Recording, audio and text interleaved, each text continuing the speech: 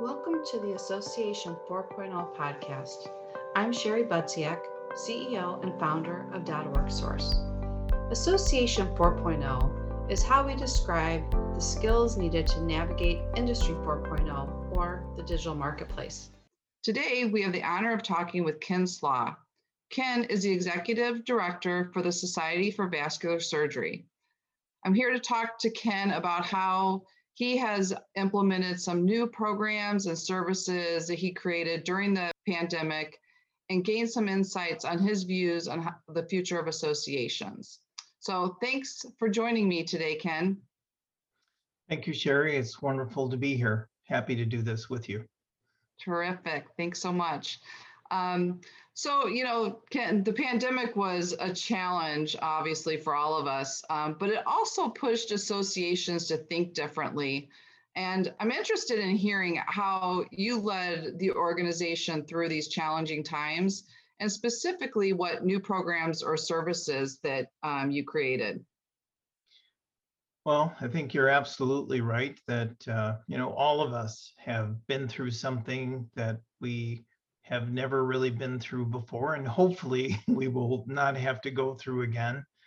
Um, from a leadership perspective, I think the most important thing is, when the pandemic hit, we brought everything to a stop to just listen, to listen to our members, figure out what was going on, try to base action on fact as much as we could gather it rather than, emotion or to get caught up in the urgency of the situation. So, in the first 2 or 3 months of the pandemic, really reaching out and just listening to what the needs are was really important. Secondly, um, like a lot of organizations, we streamlined and we determined what's really most important to the core of the mission going forward. And we focused intently on what was most important.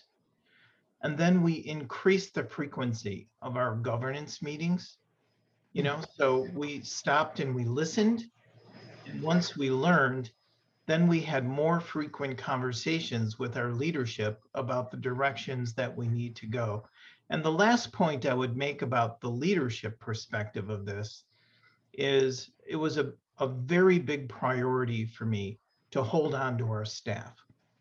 So I put a lot of energy into making sure the staff was okay, that we had the resources to hold on to everybody, because I felt strategically once we come out of the pandemic, we're going to really need to hit the gas. And if we don't have the staff, it's going to be a struggle to get started again. So thankfully, we were able to hold on to every single staff position that we had. Two things I would just comment on with regard to the question about new programs or services. So, communications really came into the forefront. And so we created the concept of doing town hall meetings with our members to create an open forum between our members and our leadership about what was going on the ground, and for them to ask questions of the leadership. And then I would say our social media utilization, increased tenfold. And Wow. we really had to increase our investment in understanding the strategy and infrastructure behind how to leverage social media effectively to communicate and get messages out. And of course, as every association experienced, the impact on education was profound. So we had to pivot our annual meeting from a live meeting to virtual in 60 days, which we did. It wasn't always pretty, but we made it, and I think it was a very, very good event and good experience for all of us. But of course, now we're trying to return to live, but I think virtual is here to stay. And so we're all trying to figure out now how to optimize sort of the hybrid model or the live plus streaming model. Um, I would also say that during the pandemic, it brought home the importance of really finishing our learning management system and really increasing our foothold on our ability to deliver online education throughout the year on an ongoing basis. So I know that's a really long-winded answer to your question, but I think these are the most critical things that I would summarize occurred over the last 12 to 14 months. Yeah, that's great, Ken. I think it's very insightful of you and how you led the team, because I know regarding the staff, because I know right now a lot of associations are having challenges with that they reduce staff, and now they're trying to manage things like hybrid. Well, you kind of almost need two sets of teams and extra bodies, and they don't have that human resource kind of bandwidth within their organization to do that now. So I think that was, really great that you focused on retaining the staff, and making sure that they were good. Can you kind of tell me a little bit more about how some specific things around what you did for the staff? Well, obviously we made sure that everybody was settled and supported from a technologic standpoint in terms of working remotely. Um, we really talked with all of our department directors and all of our teams about setting some principles as well as some boundaries around how often they should be meeting and communicating, how they stay in touch, how they stay focused. We increased all of our supervisors' attention and focus on deliverables, objectives and goals, and really wanted everyone to focus on just stay productive, just Mm-hmm. really be focused on delivering what our members need, stay productive, all the other stuff we normally do, chatting and socialization, and it'll all come back. But we wanted to make sure that everybody was just really sort of keeping their eyes on what was most important for the members. We did have monthly all staff check-ins, and so that's another thing I think that was very important. We've been through several waves of, sort of depression, Yeah. anxiety. We've been through lots of different stages together, and just keeping everyone together, relating on a human level, celebrating holidays, bringing people together, at least virtually in the Brady Bunch screen, and everybody could see each other.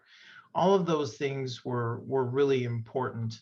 Um, and now that we're starting to slowly navigate our way back to the office, I think people will start to get a little bit back more to normal. The sense I'm getting from the staff is everybody's really excited, to come Yeah. back and start to see each other in the hallways. Yeah, we had a meeting with another medical association yesterday with a few people, and it was like so exciting to see real people, but not behind the screen in person. So anyway, so that's great. So one of my questions is, has the pandemic experience changed your thoughts about the future of the association industry? Well, I think in some ways it's actually strengthened the association community. I don't think we need any better example of the need for human connectivity and collaboration. Um, I think that being in isolation, you don't know what you've lost till it's gone. And so I think this really strengthened certainly my resolve. And I know amongst many of my colleagues that these issues around engagement, these issues around connectivity, these issues around collaborating, sharing resources, doing something bigger, together, I think are all playing to the strengths of associations. And so, at least in that way, I think the pandemic may be sharpening our focus and playing right to our strength as organizations. Um, I think what really is the major change is the oncoming of the virtual component of what we do in terms of education. I don't think there's any going back to live events without some type of virtual component or some type of enduring component going forward. We do not have this figured out. We're going to have to experience this for the next year or two, really talk with our members about what their needs are, what they're willing to pay, how they want access to this information. But I really think, this has brought on the dawn of the online education age. And if there were any associations that were on the bench or on the sideline, everybody's in the pool now. And so we all have to figure out the right mix, balance, pricing, and models for the delivery of live and virtual education to optimally meet the needs of the members. Um, I think, we also proved, at least in my mind, in my staff and in my organization, the staff proved that it can function and achieve at a very high level in a 100% remote environment. Yes, it's not the same. Yes, you miss a lot of sort of hallway, sort of innovative sharing and creative problem solving that occurs when we're together, and it was not easy to replicate that, and it is not easy in a Zoom environment. But all of that aside, when I went into the pandemic, I was a very big proponent of you need to be in the office Mhm. all the time. And as an executive director or CEO, I've softened. I've really seen how productive the staff can be, and I think the right mix and blend now is going to be for us requiring everyone to circulate into the office, a couple days a week, maybe 3 days a week. For those that want to, they can do more. But to let people sort of attain the balance in their lives that works for them, because I'm convinced now that they can be productive. They can achieve. So, for me, that was a real learning event, and I couldn't be more pleased. Yeah, so Ken, with the work that I've done most of my career has been on digital strategy, and I've always told people we need to provide people with information how they want it, and especially as generations, change and all those, or need things differently, and new generations want things differently. And so it's always been, I think, a real challenge for associations to provide content and information the way that a person wants it and that individualized experience. And now we're headed into, I think, it's even a little more challenging because we'll always have people that are either the introverts or are just great. I talk to people, they're like, well, I love just being able to go to a meeting or attend a meeting or do Zoom meetings. And then there's people that are like, I can't wait to get back to face meetings. Mhm. So we've also, we were able to adapt last year, but now we've set also at those expectations of, the organization can deliver in these different ways. And or, as you said, kind of the enduring materials like, okay, well, I have something this week or I'm on vacation this week, so I want to get the content later. And I think everybody's really struggling with that. Like we all know we can do it, but like you said, what is that best model? And I've seen organizations, they're trying to do hybrid or they're recording and then they're running the virtual meeting a couple of weeks later. And like you said, pricing models. So I think we'll all be navigating this for the next at least year, 18 months, if not longer, to see, what's going to stick and what's not. But it is actually, I think, a positive and kind of some exciting times, because as you said, those that were on, the sidelines have had to kind of jump in and try and be able to produce online I, content.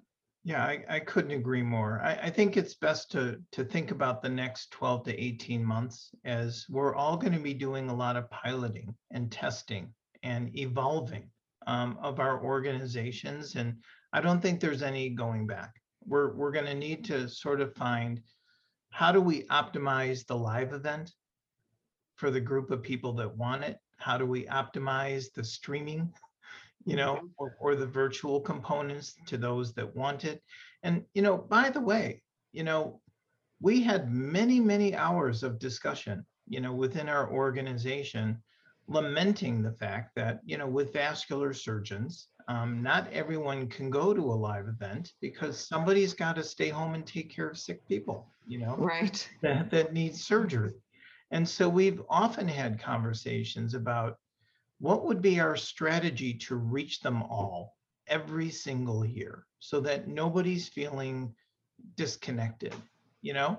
And, I think the answers are emerging now. I mean, when we did our virtual annual meeting, we reached far more people all over the world than we would at a live event. And we need Right. we need to pilot and test and perfect these models and solutions. But I can certainly envision a day where, for the SVS, where we have 6,500 members, 4,000 board certified vascular surgeons, every single one of them can be engaged with our annual meeting every single year. No one's going to feel left out. And so I think that's a very positive development once we figure out how to optimize it. Yeah, absolutely. So what other challenges or disruptions do you think is on the horizon for us? Um, okay, so I think a couple things here are important. Relevance and visibility, I think, for associations is going to be a growing challenge. And maintaining our uniqueness with so much competition from so many different corridors, that we're faced with. So now that we're in the soup of social media, now that we're in this sort of larger ocean, there's education everywhere, there's value everywhere, there's people in the for-profit, nonprofit world, all that want a piece of sort of people's attention in this broader soup that's been created. And so I think it's going to be a very important challenge for associations to brand themselves effectively and maintain relevance, visibility, and really stress the uniqueness that only they can provide. I think that social media itself has become an incredible challenge for associations. We're living through a live in the moment culture in the organization.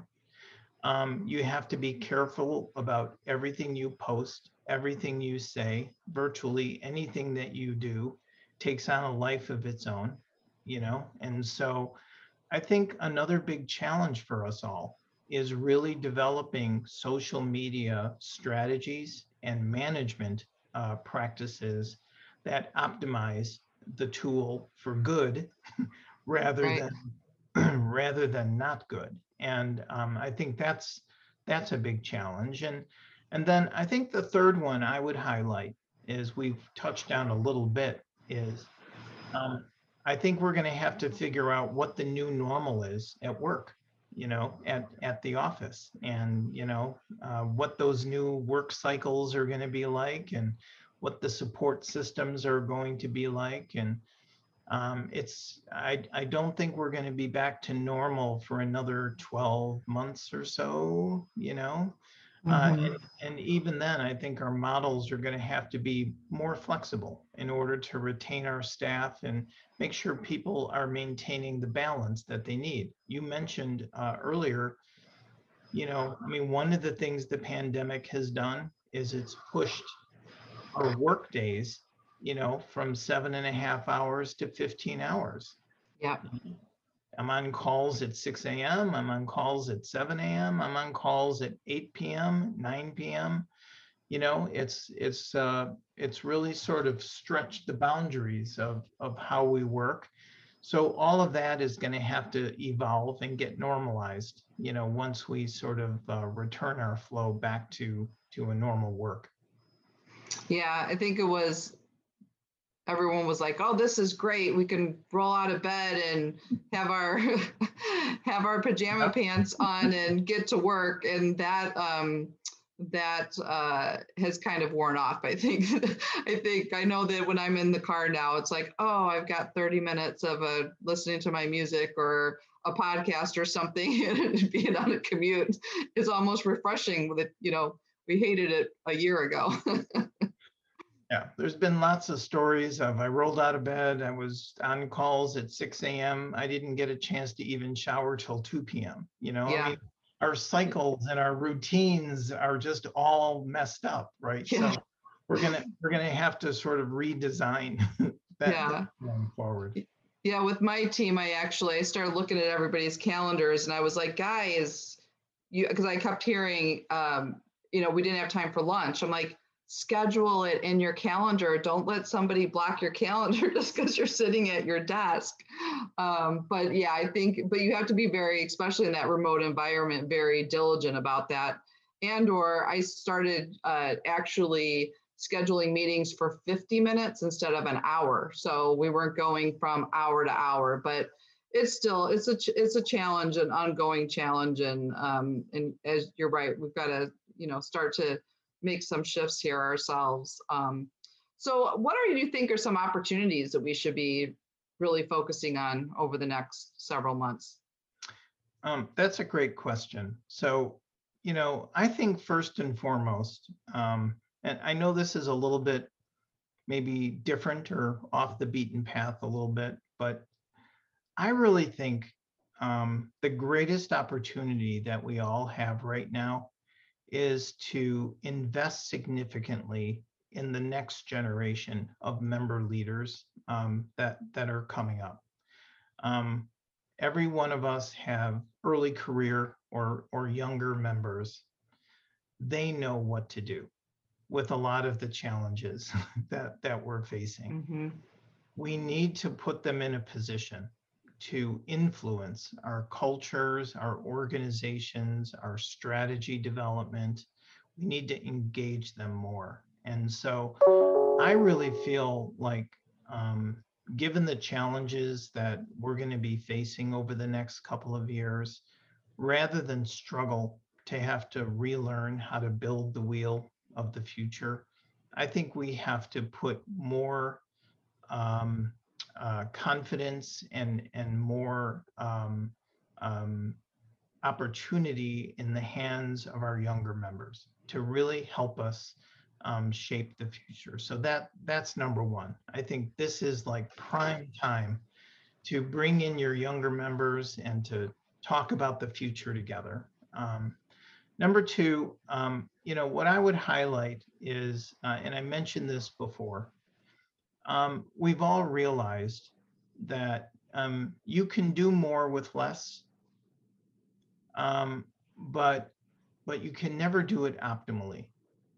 And so um, I think we're entering an age where thinking much more strategically about collaborations across societies, across resources, across industries to solve some of our biggest problems is really ripe for evolution and optimization over the next 3 to 5 years.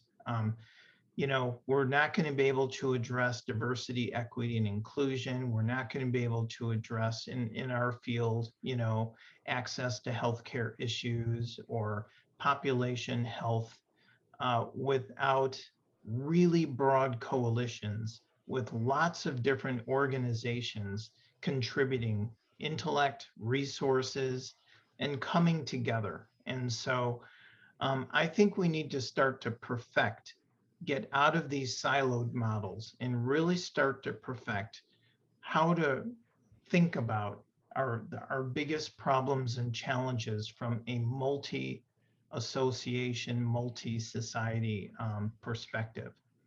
And then lastly, you know, when you go through things like this, it forces you to rethink the way that you relate to a lot of your partners. And we've been doing a lot of rethinking about what our relationship is with our industry, sponsors and with other vendors and other groups that we partner with. And so rather than just approach those relationships, from a marketing and promotion perspective or from a sponsorship perspective, we've really tried to turn the entire ball on its side and try to engage everyone that supports us in mission work in the society. Always keeping an eye on, the morals and ethics and not crossing any lines. And I've really been struck with having gone through this pandemic, this human tragedy together. There are plenty of people in industry and in the vendors that we work with that share the same missions, that want to contribute in a positive way. And so we've really tried to be creative about creating new ways to engage them in really important work that makes a difference. And it really has invested them in our organization in ways they weren't before.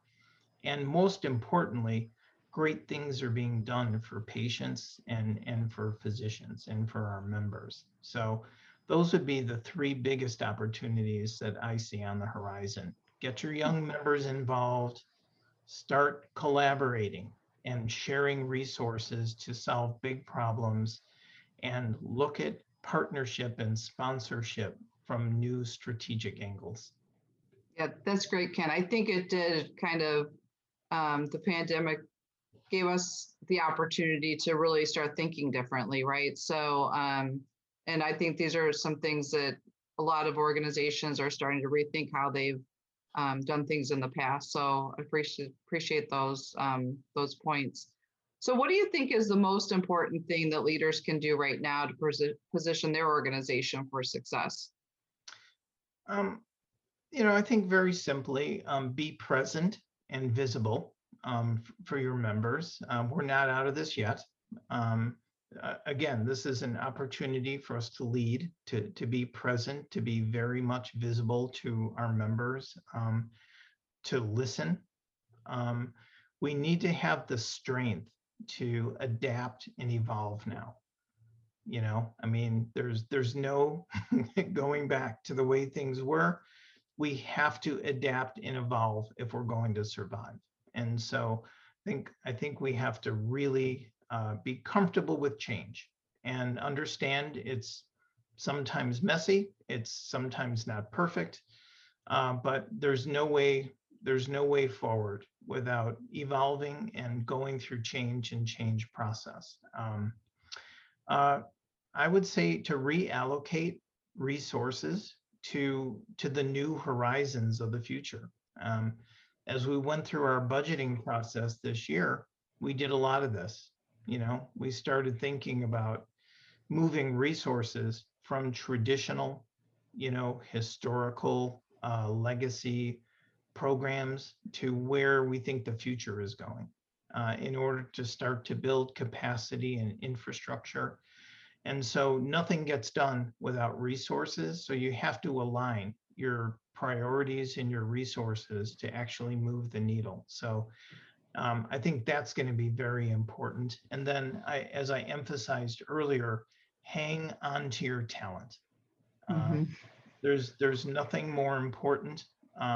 So do everything that you can to really hold on to the talent that you have. Those are some great thoughts, Ken.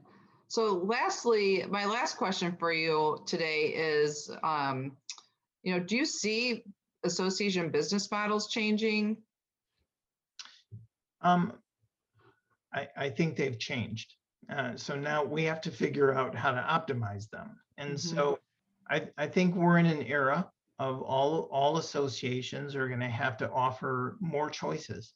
We're going to have to offer members more choices on how they engage, how they receive information, the way that they want to, the way they desire it, as you mentioned earlier. As I mentioned, I think we have much more competition. So we have to become much more focused and really understand what can we provide that nobody else can, and just really, be the best at that. We need to make our members, have that FOMO feeling, Hmm. the fear of missing out, that if you're not here, you're really missing something, very very important in your career development. More collaborations, as I said, to share and stretch resources. None of us have enough resources to do what we need to do, but if we combine forces, we probably do. And so I think that's really important. And lastly, just like our models have to evolve, I think that we really have to evolve our thinking about innovative program opportunities, and to get out of our comfort zone and sort of work in areas that we've never worked in before. I'll give you one good example that we had the opportunity to start working on a supervised exercise therapy app, in terms of the consumer education market. When people have restrictions in their blood vessels in their legs, they often, this is mostly for the elderly population, they have leg pain, and they can't walk and they can't do a lot of their daily living functions. And rather than jump right to doing surgical procedures to try to open up veins and arteries, what evidence shows and what research shows is that before you do anything, we need to get these folks walking and just see if we can, have exercise open up new blood flow. And you could avoid, any of these other procedures. And so a lot of people don't have access to care. And so we created a phone app that can be prescribed by physicians for their patients, where they can do a 12-week course of supervised exercise therapy with coaching, just like Wow. Peloton. And we've been piloting this. I mean, this is not something that a medical society, right, would normally do, but we've been having fun partnering with a little bit with Apple, a little bit with other IT experts, and how to develop this. Some really creative, innovative minds. We've been through 2 pilot phases of this now, many hundreds of patients that have been through this, and it looks very very promising, as a wide scale population health solution, to get elderly folks who are having these symptoms walking first before they have to undergo any kind of procedure. So these are the kinds of things that I would encourage all of your listeners. Don't just put these ideas to the side and say, nope, that's not us, that's not our traditional role. What are we doing in consumer healthcare? That's Apple, that's Google. No, it doesn't have to be. I think we need to be in this game, and we need to be innovative and creative about how we approach what we're doing. That's great, Ken. That's really exciting. That sounds like a great product, and and I can't wait for you guys to be able to launch that and see that come truly to fruition. It's really exciting. I would like to just talk to you about one other program. Oh, sure, of which, course. which I just think is, again, it's a good model. We noticed about 3 years ago that, and there was a lot being written about the degree of wellness challenges and burnout amongst physicians. And of course, the pandemic didn't help this at all. If physicians and surgeons were burnt out before the pandemic, they're burnt to a crisp right now, coming out of the pandemic. But this is another good example of, what's the role of associations or societies in really addressing member needs on something like this. And so we created a task force to do the research with our members to really find the trigger points of what seems to be burning them out. And many of the things, of course, are advocacy policy things that we can work on, but we don't control, like EMRs and pre-authorization, the things that are burning them out. But when we asked our members, what specifically do you want the society to do for you to help you with wellness and burnout? What they said is, can I just have someone to talk to who understands and cares?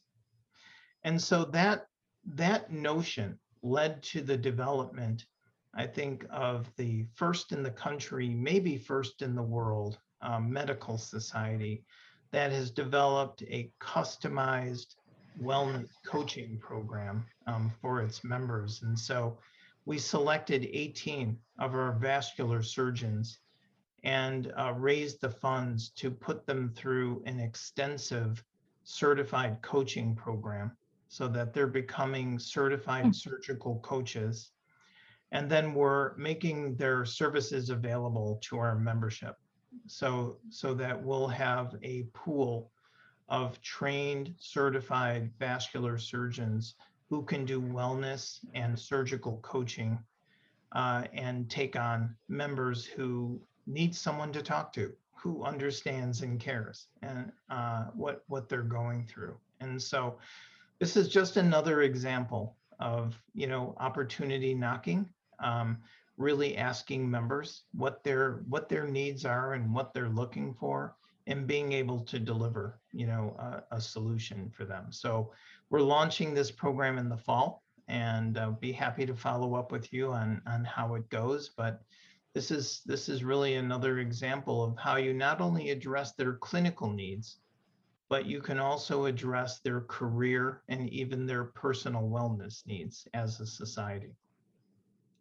That's amazing, Ken. That'll be a great program for your members, and I think it is obviously very much needed today. As you said, it was needed before, but even now they've got so much pressure and stress and everything else that has happened over the last 18 months. And that's fantastic. So I would definitely want to hear how that goes, and we'd love to follow up with you in the fall. Terrific. Well, thank you. Really appreciate the opportunity to chat with you as always. It's always delightful, and, call me anytime. Thanks so much, Ken. We really appreciate your time and all of your insights, and hope we can talk again soon. Terrific. Thank you. I hope you enjoyed this episode and discovered tips and information that will add value to your leadership style in your association.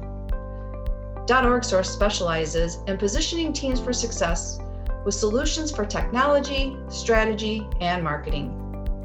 Please contact us at info@orgsource.com to find out how to get your organization on track to Association 4.0. You can also engage in other educational content by becoming a member of .org community or reading our books on Association 4.0, which you can find on Amazon. We look forward to hearing from you soon.